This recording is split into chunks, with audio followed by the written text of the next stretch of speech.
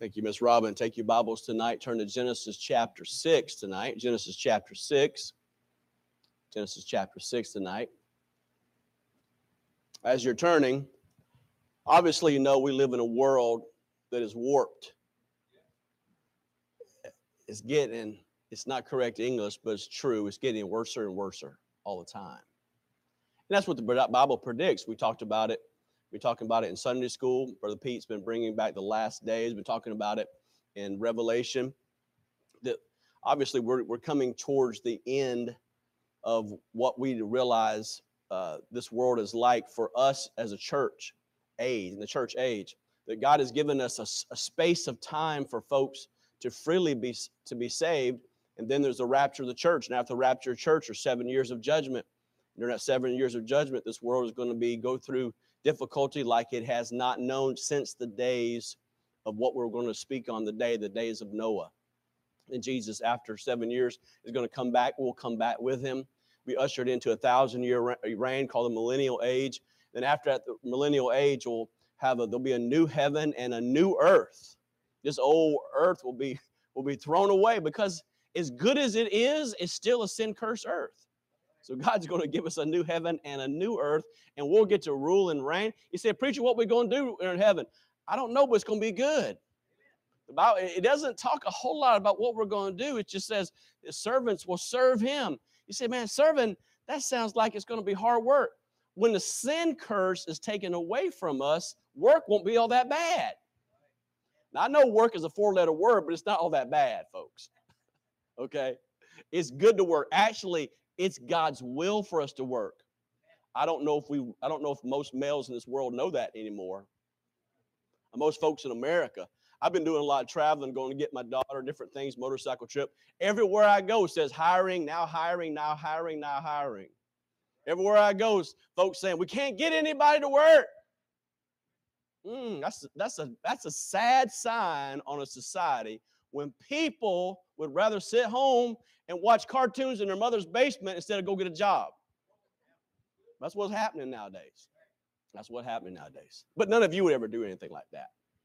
Amen. Amen. I hope not. But we live in a world full of corruption and wickedness and violence. Did a little bit of studies, some statistics.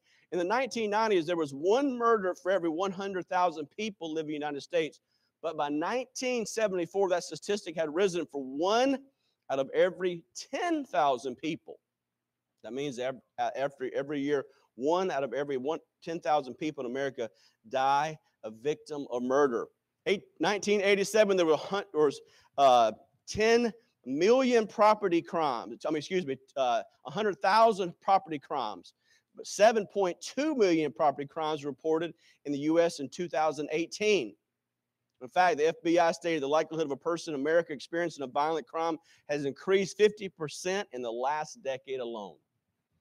Of course, violence, if you watch TV or don't watch TV or just read the news or don't read the news, you can't help but recognize that violence has become a way of life. It's standard.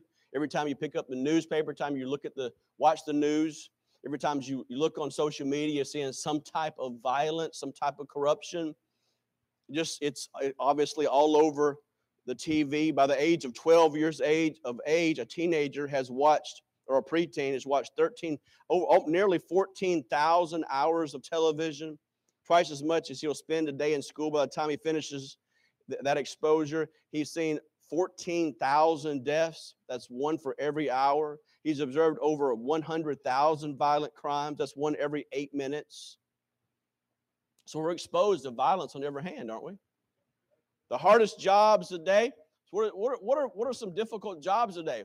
What are you hearing people having a hard time finding? Bus drivers.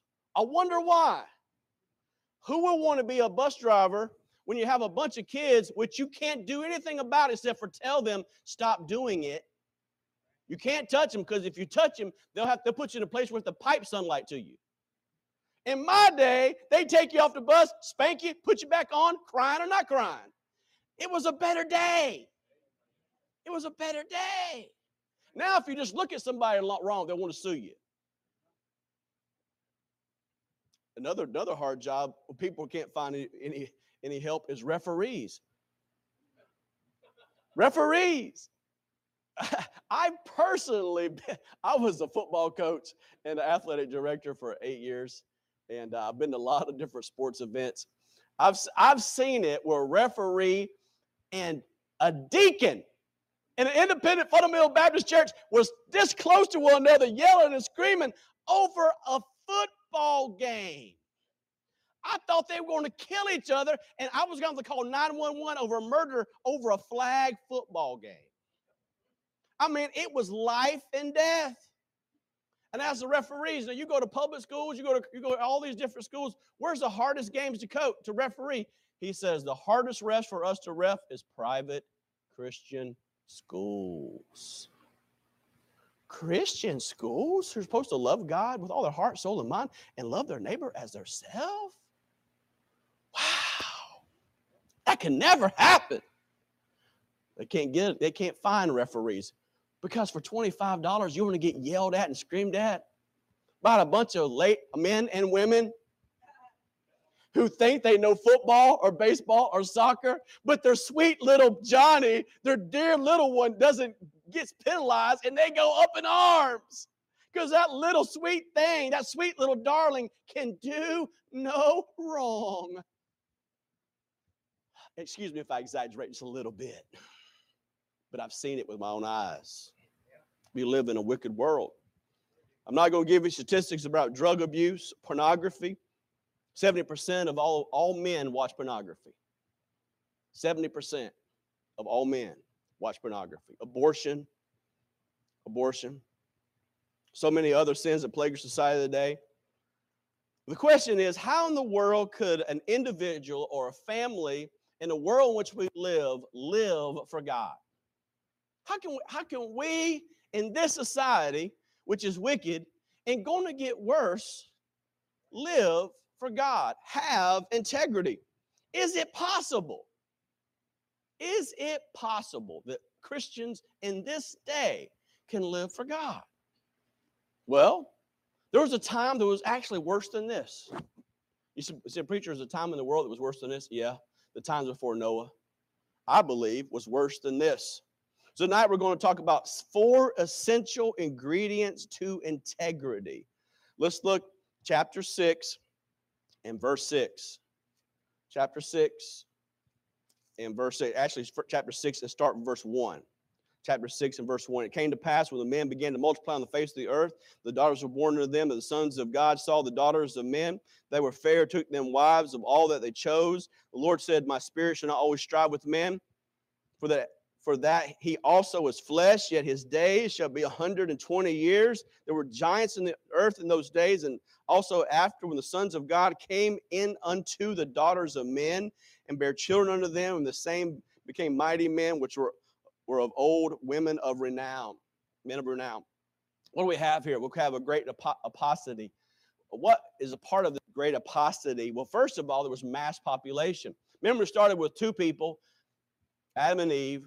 And up to this time now, many believe there are up to at least 1 billion people that are part of the earth. He said, how many people so fast? Well, they lived, remember, 969 years. Methuselah, they were having children for all those times. It was a perfect environment, perfect gene pool. And because of those elements, they could have many kids. Secondly, the great apostasy, not because of the great multiplication of people, there was great pollution. There was a mixed creation. Now, where it says here in the Bible that there were, in verse 4, there were giants in the earth in those days, and also after that, when the sons of God came in unto the daughters of men, and they bare children. There's lots of debate on this. And I could spend the rest of the time telling you the different theories, what different people believe about this. There's a lot of debate, a lot of good commentaries. If you'd like to study more about this, I'll give you all the reading material you want. It will cure insomnia. I promise you that. I promise you that.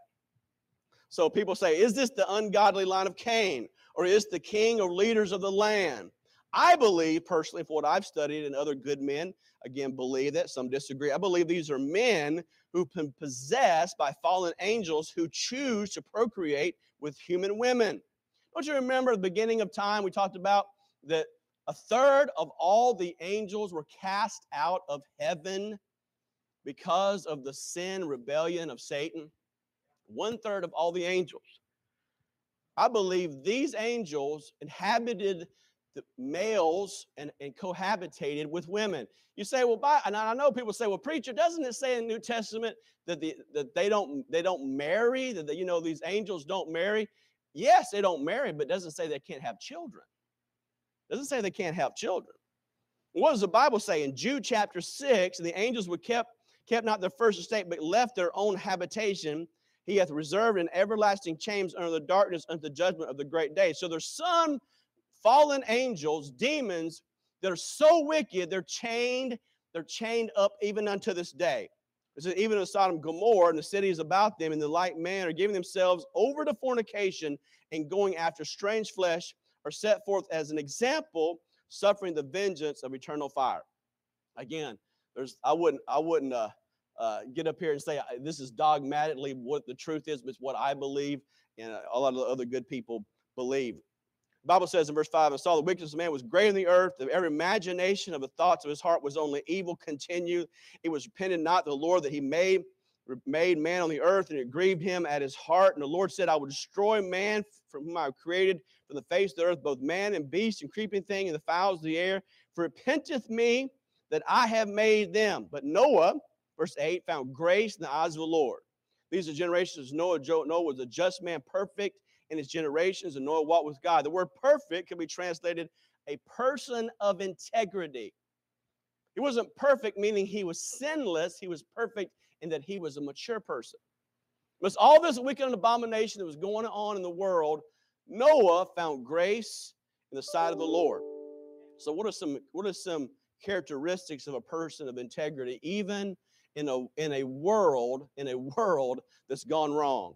First of all, the first ingredient is integrity is purity in the midst of immorality. Integrity is choosing purity in the midst of a whole lot of immorality. Man, there's immorality everywhere you go. There's wickedness, fornication, impurity, debauchery. Everywhere you go. You can't go in Publix and look at debauchery. I mean, just have to close your eyes, almost have to go into the checkout aisle. I mean, it's on every hand. Imagine the wickedness, imagine the nakedness, imagine the debauchery in this land, where every imagination of a man's thoughts were only evil continually. It says, God saw the wickedness of man was great in the earth, and every imagination of the thoughts of his heart was only evil continually. What a sad lot. Where they only thought about evil, how to do evil, how to do wrong. How horrible it was. But Noah, in the midst of this, chose to do right. I believe this was his godliness was an indictment upon the society. He was a person of integrity. He chose to follow God when it was unpopular. In fact, when God was going to move and work on the lives of other people, and he decided that he said, I'm going to try to find one person. Can I find one person? He found one person. You say he didn't find 2 people, or 3 people, or 4 people, or 5 people, or 6 people. No, he found one person, Noah, who did right in the sight of God and chose to live for God no matter what other people did. And dear friend, in the midst of an impure world, when the world is immoral and wicked and corrupt, you're going to have to choose to do right. You're going to have to choose it. You might be in a home where everybody else is doing wrong. You do right. Wife, if your husband's doing wrong, you do right. Husband, if your wife's doing wrong, you do right. Children, if your parents are doing wrong, you do right. Mom and dad, if your children do wrong, you do right. Whoever you are, you have to choose it. You see, friend, I'm ultimately, first of all, accountable to God and God alone. I'm accountable to God and God alone. And you are accountable to God and God alone. Be most concerned about your relationship with God, you yourself.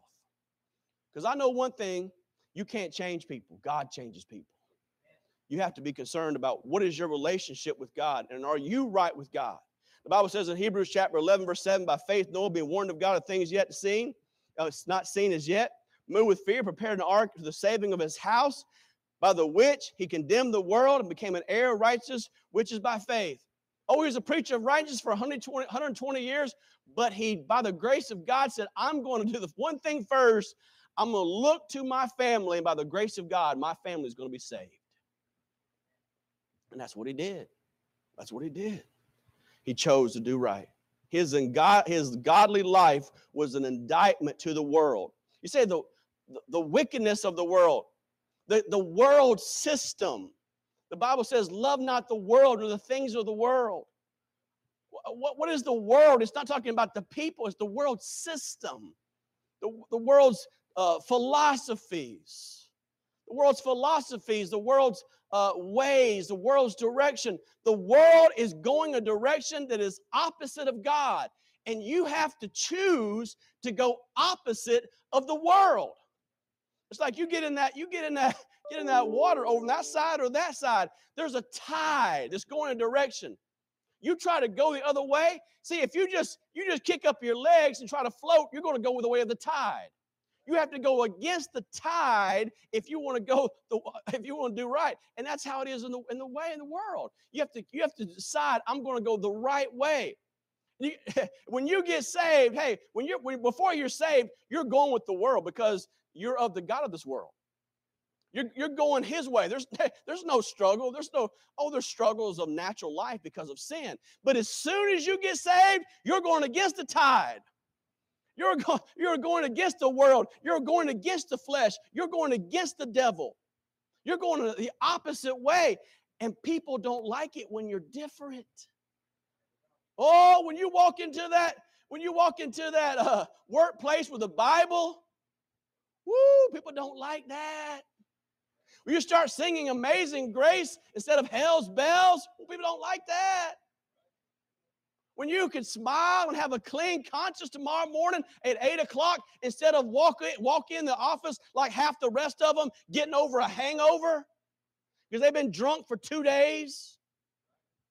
Look like they've been rung through look like they're getting beat through a ringer or something. They drag in at 7 o'clock, or actually probably about 7:30. Most of the time, they show up late. Oh, how different a life is of righteousness. How different a life of righteousness.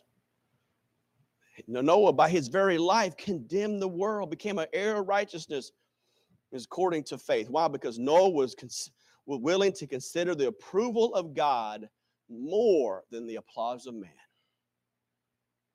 And dear friend, that's all ultimately, that's all that matters in this life. Is we are living honestly to the audience of one person, Jesus Christ. Whether other people praise you, it doesn't matter. Whether other people love you, doesn't matter. You say, preacher, it's alone. Jesus was alone too. We just talked about it this morning. His own disciples who saw him do wondrous works, miracles, raise people from the dead. They didn't believe in him. They didn't trust him. In fact, they're over there fighting like a bunch of schoolboys over who's the greatest. And you have the greatest right in front of them. And they didn't get it. And ultimately, they all left him and rejected him. And dear friends, the disciples who saw Jesus, heard Jesus, talked with Jesus, fellowship with Jesus did it. There's going to be times in this life where you're going to have to walk the Christian life almost alone. But thank God you're not always alone, because you have people in this church that hopefully would encourage you and help you and strengthen you and guide you and love you. That's why it's so vital, and why I can't understand as a believer in Jesus Christ why anybody would try to live the Christian life outside the church. That is spiritual suicide. The most important thing I ever did after trusting Jesus Christ as my personal Savior is go to church. I went to church when I didn't want to, when I wanted to, when I didn't like it, when I didn't feel like it, when it was everything against me. But it helped me, and I needed the preaching of the Word of God to help me face the life that was around me that day. And dear friend, you need it. You need it. We all need it. You say, well, preacher, he lived the Christian life, and he not only did he live it, he proclaimed it. It was personal to him. His personal life was righteous, and he preached righteousness. He was a man who chose to do right. He said, well, which one should I do? No, both. Hey, you're in an airplane. You look outside, you see one wing there and one wing there. You say, which was important? Both are important. You want both of them as you're flying in the air, right? Some people say, well, should I do personal evangelism, or should I, proclaim the gospel, tell the people about Jesus? Do both. Live a Christian life so the people that you work with, they look at your life. I've said this many times. If you're working out in the world, you ought to be the best employee wherever you work. Amen? You should show up on time. Do the best work. Have the best attitude. Have people looking at your life and wondering, what is so different about you? Why is it you show up on time? Why is it you don't complain about all the policies and procedures in the boss? Because that's you go around the break room, somebody's always complaining about this or that or something else, right? You choose to do right. You love other people. You're kind, considerate, help people. Out there, people just living dog eat dog. But actually a person who cares about one another and loves one another and wants to help someone, well, you're a strange person. Yeah, you're a stranger and pilgrim in this world, because this world's not your home. You're just passing through. Amen. Your life should be different. You should be so strange that people look at you and say, wow, what's so different about you? And then you could say, the Bible, yes, that's the book for me. I stand alone on the word of God, the Bible, Bible. Then it's not just what you say, it's your life. It's your life. Noah had a life. Secondly, second ingredient for integrity is obedience in the midst of ridicule. You think this guy wasn't ridiculed? Look at verse 13. And God said to Noah, the end of all flesh has come before me, for the earth is filled with violence through them. Behold, I will destroy them in the earth and make an ark of gopher wood. Rooms thou shalt make in the ark. Thou shalt pitch within, without with pitch. This is the fashion which thou shalt make of it. The length of the ark shall be 300 cubits, the breadth of it 50 cubits, the height of it 30 cubits. The windows thou shalt make of the ark. In the cubit thou shalt finish it above the door of the ark shalt thou set in the side thereof. The lower, the second, the third story shalt thou make it. Behold, I, even I, do bring flood of waters upon the earth, destroy all the flesh wherein is the breath of life. From under heaven everything that is the earth shall die. With thee I will establish my covenant, and thou shalt come into the ark, thou and thy sons and thy wife and thy sons' wives with thee, and of every living thing of all flesh, two of every sort shalt bring in the ark to keep them alive with thee. Thou shalt be male and female, of fowls after thy kind, of cattle after the kind, of every creeping thing of the earth after his kind. Two of every sort shall come unto thee to keep them alive. And take thou unto thee all the food that is eaten. Thou shalt gather it to thee, and it shall be for food for thee and for them. Thus Noah did according to all that God commanded him, so did he.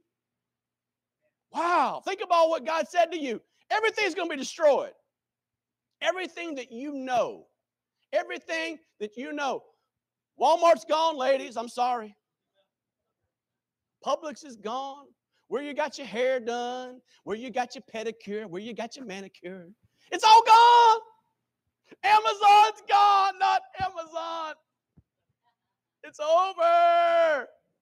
It's over. No more free packages at my door. So when the doorbell rings, I can go out there and get them. It's over. Your way of life is over. Everything's destroyed. Everything you see, everything you know, everything you comprehend is gone. This is how you're going to make it. This is what you're going to do. What did Noah say? What? Can you explain to that? Can you run that by me 4 or 5 more times?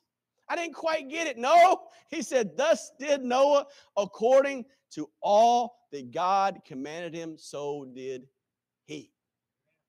Exactly what God told him to do, he did it.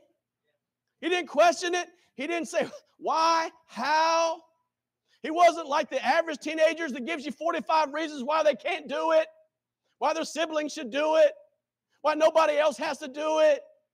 They don't sing gloom, despair, and agony on me. It's such a punishment to have to take the trash out, to cut the grass. Oh, why is it me, oh Lord? You mean I have to build this ark the way you have me to build it? He didn't question the construction of it. He just did it. Imagine the ridicule. As he goes out there to get the gopher wood, people would stop him and his sons. Noah, what you doing? I'm building an ark. What's an ark? I don't know. I never built one before. Why are you doing it? God said it. Why God said it? It's going to rain. What's rain? I don't know. God said it. I'm going to do it. How big is it going to be? It's going to be like the size of a football field. That's pretty big. Oh, how are you going to be? How are you going to steer it? Don't know. Where's the rudder? Don't know. He just gave me directions. That's what I'm supposed to do. And I'm going to do it. Oh, you're crazy, Noah. I might be crazy, but I'm going to obey God anyways. I'm going to obey God anyways. Mrs. Noah's out there trying to get ready, helping her husband, doing all she needs to do. The ladies come up to her, what you doing? Well, I'm helping provide for my husband. What's he doing? He's building an ark. What? What's an ark? Don't know. I'm just doing what my husband told me to do. What? You're doing what your husband told you to do? What about the women's lib movement? Don't you know we have freedom? Freedom. We don't have to obey our husbands. We have the intelligence to do exactly what God wants us. Oh, not what God, but what we want to do. She actually obeyed her husband. She didn't divorce that joker, say he was crazy, and have him locked up.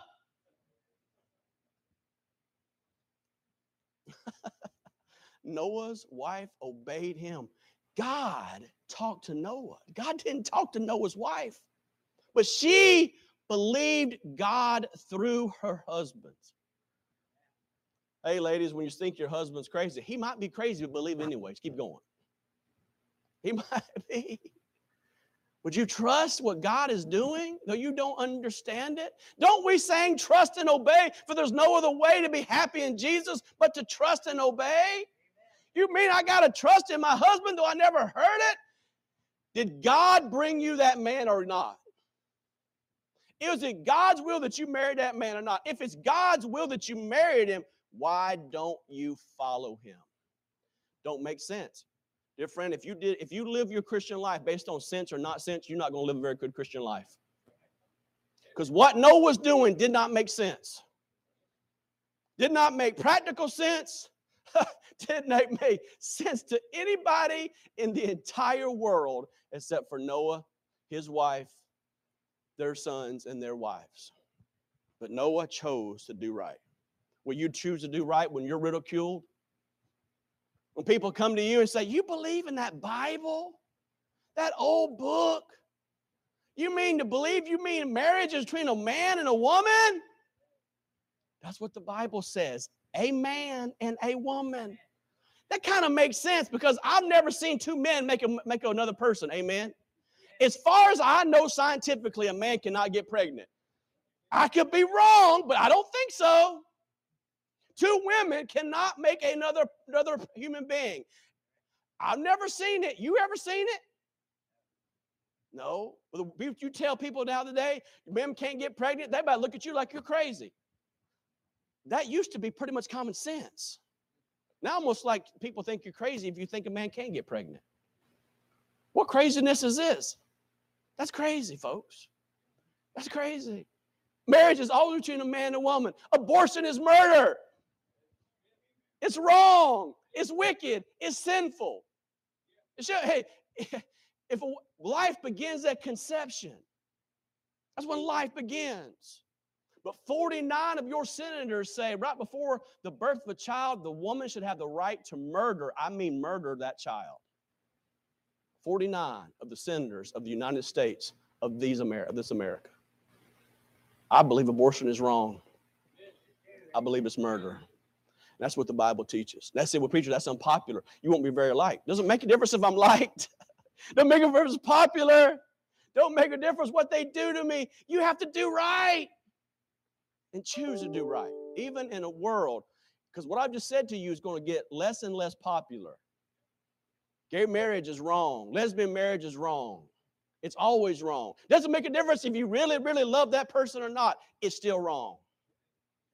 Feelings do not matter. Truth matters more than feelings.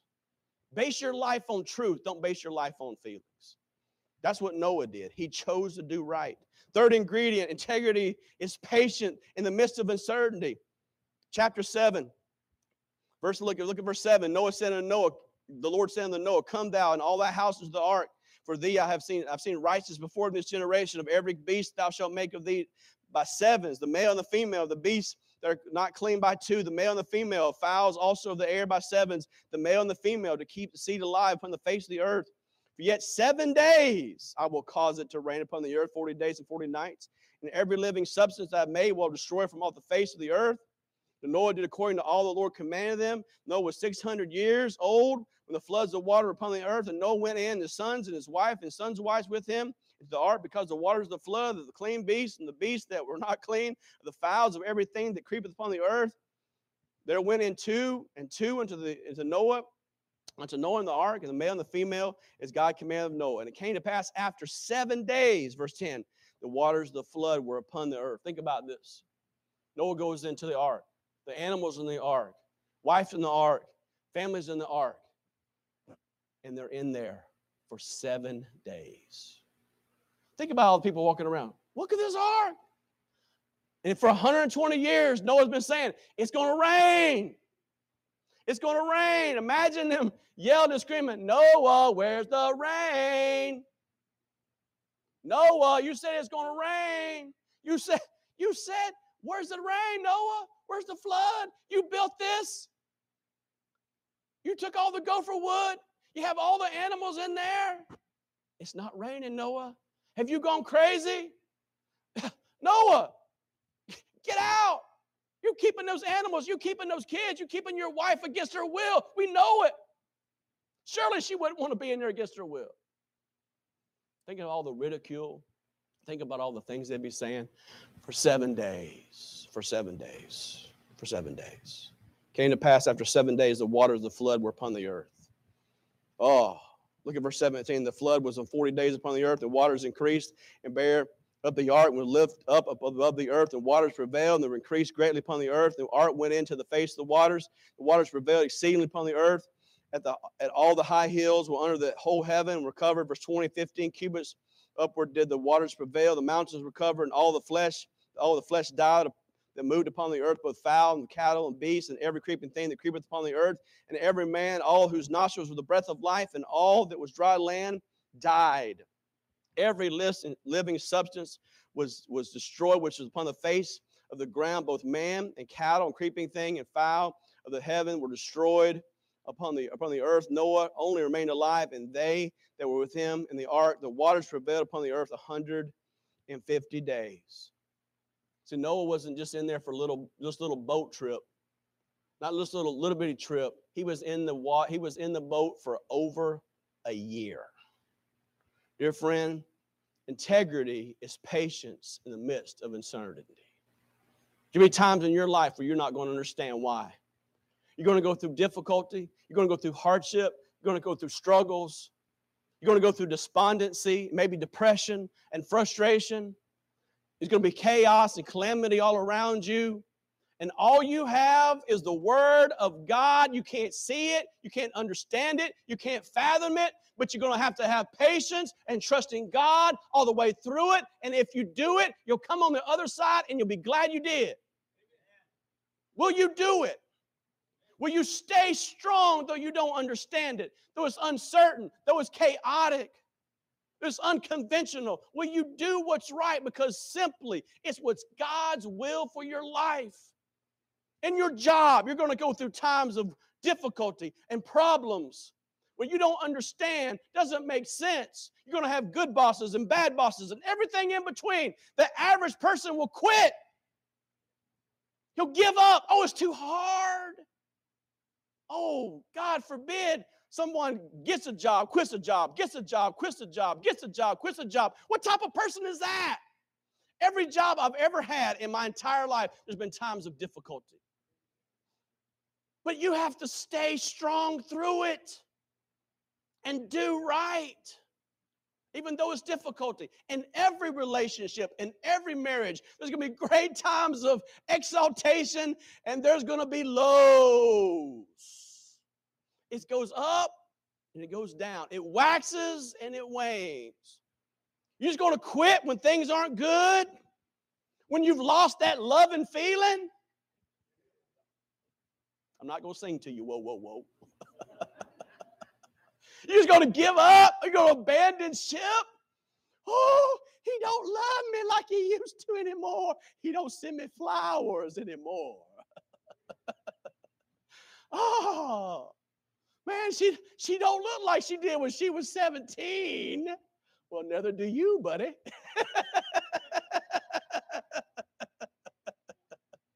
Things have changed. Yes, things have changed.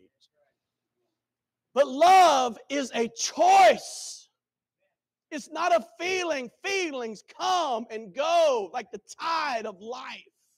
You made a commitment before God and those witnesses, till death do you part. Stay the course till death do you part. You say, death may come. Then it comes. Then it comes. You're not responsible to what your spouse does. You're responsible to God alone. You choose to do right in the relationship. No matter what that other person chooses to do. You choose to do right. Noah, patience. God said go. God said do it. Stick in the ship. Can you imagine? Be with all those animals. Imagine the stench. Imagine trying to take care of these folks. Wondering, Lord, when I'm going to get out of this ship. We're talking about claustrophobia. Woo! I want to get out. Can't get out. God closed the door. God's going to open the door. It's all going to happen in God's timing. Will you trust in the Lord with all thine heart? Lean not on thine own understanding. In all thy ways acknowledge him, and he shall direct thy paths. Will you trust him through the difficulty, through the chaos? And number 4, let me give you a 4th ingredient. Integrity is worship in the midst of difficulty.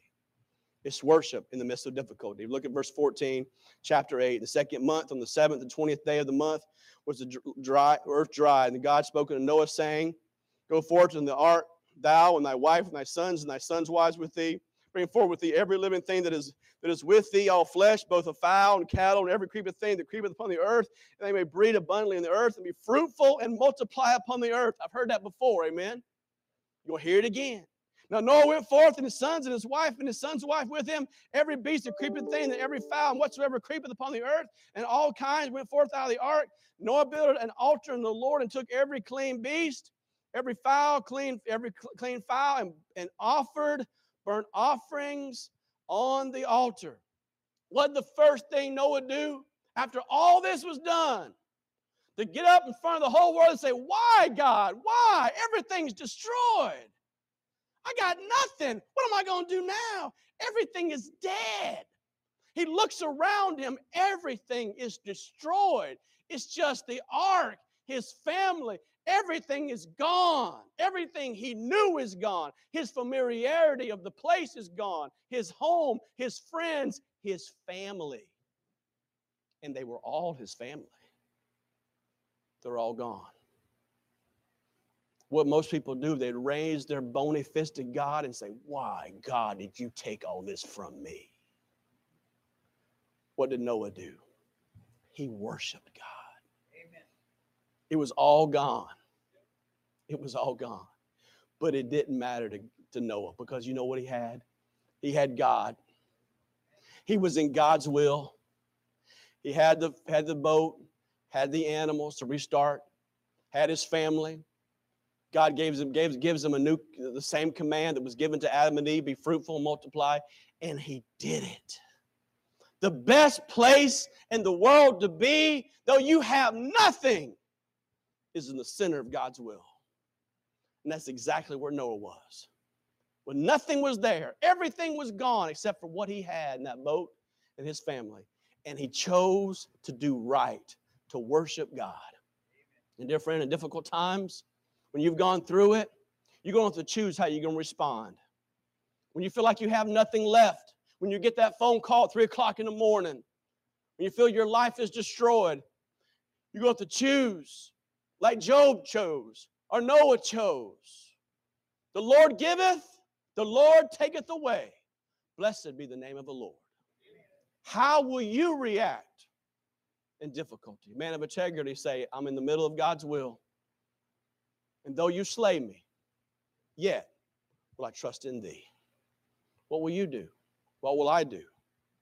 You see, there's coming a time, and there's a time right now where we can say, not that a flood's coming, because God made a promise and a covenant with Noah. The world would never be covered with water ever, ever again. Praise God for that. But the world is going to be destroyed. Global warming is coming.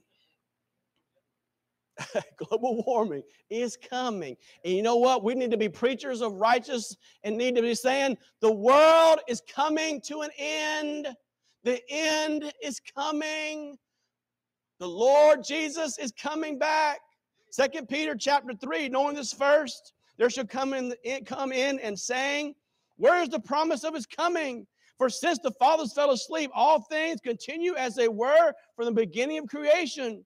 For this they willingly are ignorant of, that by the word of God the heavens were of old, and the earth standing out of the water, and the water whereby the world that then was overflowed with water perished. But the heavens and the earth which are now, that same word, are kept in store, reserved unto fire against the day of the judgment and perdition of ungodly men.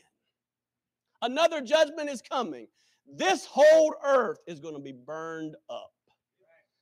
It's going to be destroyed. And just like Noah preached for 120 years, get in the boat, rain's coming. You need to be preaching, Jesus is coming back.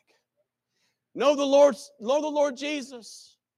Get saved. Get right. Hell is real.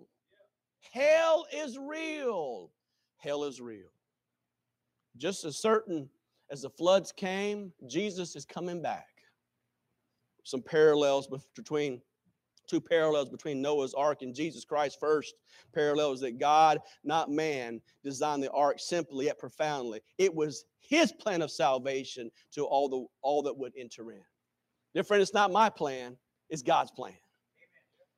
And just like there was only one door, there's only one way to salvation. That's through Jesus Christ. John chapter 10, verse 9, I am the door. By me, if any man enter, he shall be saved and shall go in and out and find pasture. It's God's plan. And God's plan is that every person is saved through Jesus Christ alone.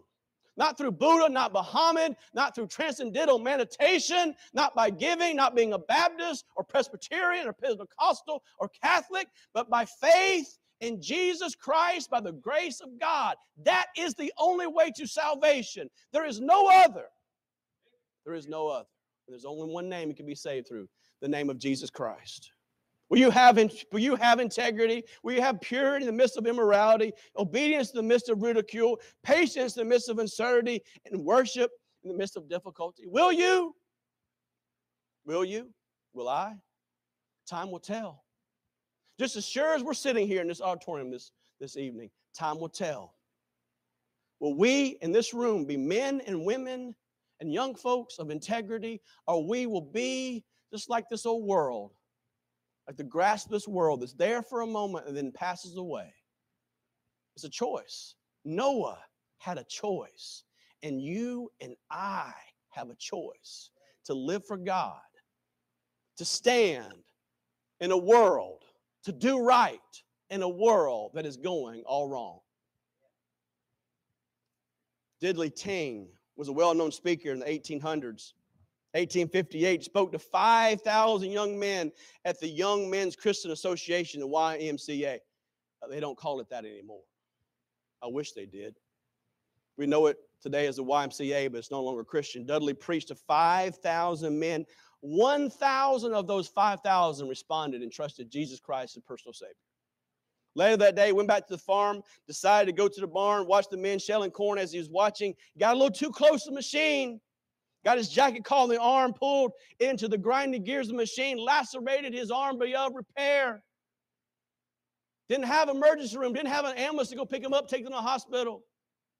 Didn't have it. He was dying. People were around him as he was dying. And they said, Dudley, give us a message to take back to the people. He strained. He sat up the best he could. He said, tell the people to stand up for Jesus. Stand up. Stand up for Jesus, ye soldiers of the cross. Lift high his royal banner. It must not suffer loss. From victory unto victory, his army shall he lead, till every foe is vanquished, and Christ is Lord indeed. Oh, dear believer in Jesus Christ, stand up. In a world that's going wrong, stand up. And by the grace of God, choose to do right. Gracious Heavenly Father, we thank you for tonight. We thank you for the true biblical account of Noah, that in a wicked world, Noah found grace in the sight of God. Oh God, may we find grace in your sight. In this world that is going wrong, this world that is hell-bent towards destruction, help us in our marriages to do right, the places of our employment to do right, in our private lives to do right. May we do right till the stars fall, or Jesus Christ comes back to take us home, or we die living for you. I don't know everyone in this room, but I pray everyone in this room has placed their faith in Jesus Christ. The greatest decision in your life is to know Jesus Christ as your personal Savior.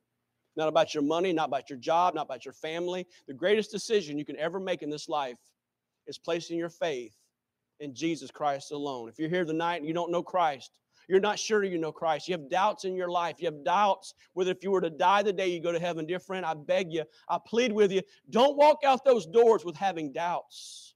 You can be saved. The Bible says, for whosoever shall call upon the name of the Lord shall be saved. For God so loved this world that he gave his only begotten Son, that whosoever believeth in him should not perish, but have everlasting life. You can have everlasting life. You don't have to doubt it. You don't have to question it. You can be sure.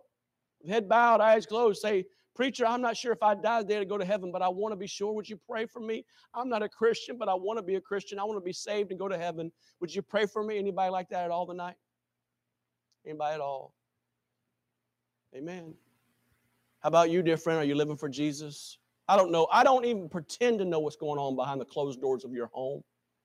I don't know what's going on at your place of employment. I don't know what persecution. I don't know what ridicule. I don't know what difficulty. But I know one thing. If you stand for Jesus, you're going to get some pressure. You're going to get some stress. If you're going against the tide of this world, you're going to be people thinking you're crazy. You're out of your mind. You're about lunatic. Like they thought about Noah and his family. You said, preacher, I'm going through some difficulty. I'm going through some stress. Pray that I do right in a world that's going all wrong. Pray that I have the courage, the integrity to keep doing right in my marriage, a place of my employment, in my life, in my family. Pray that I continue to do right. Would you pray for me, preacher? Anybody like that tonight I can pray for? Pray for me. Amen. Some other people. Amen. Pray for me that I can have the courage to do right. Anybody else I can pray for? I'm struggling. I'm going through difficulty. Maybe in your home. Maybe your place of employment. Maybe somewhere else in your family. I'm struggling, preacher. Would you pray for me that I'd have integrity to do right? I want to end well. Would you pray for me? Anybody else tonight?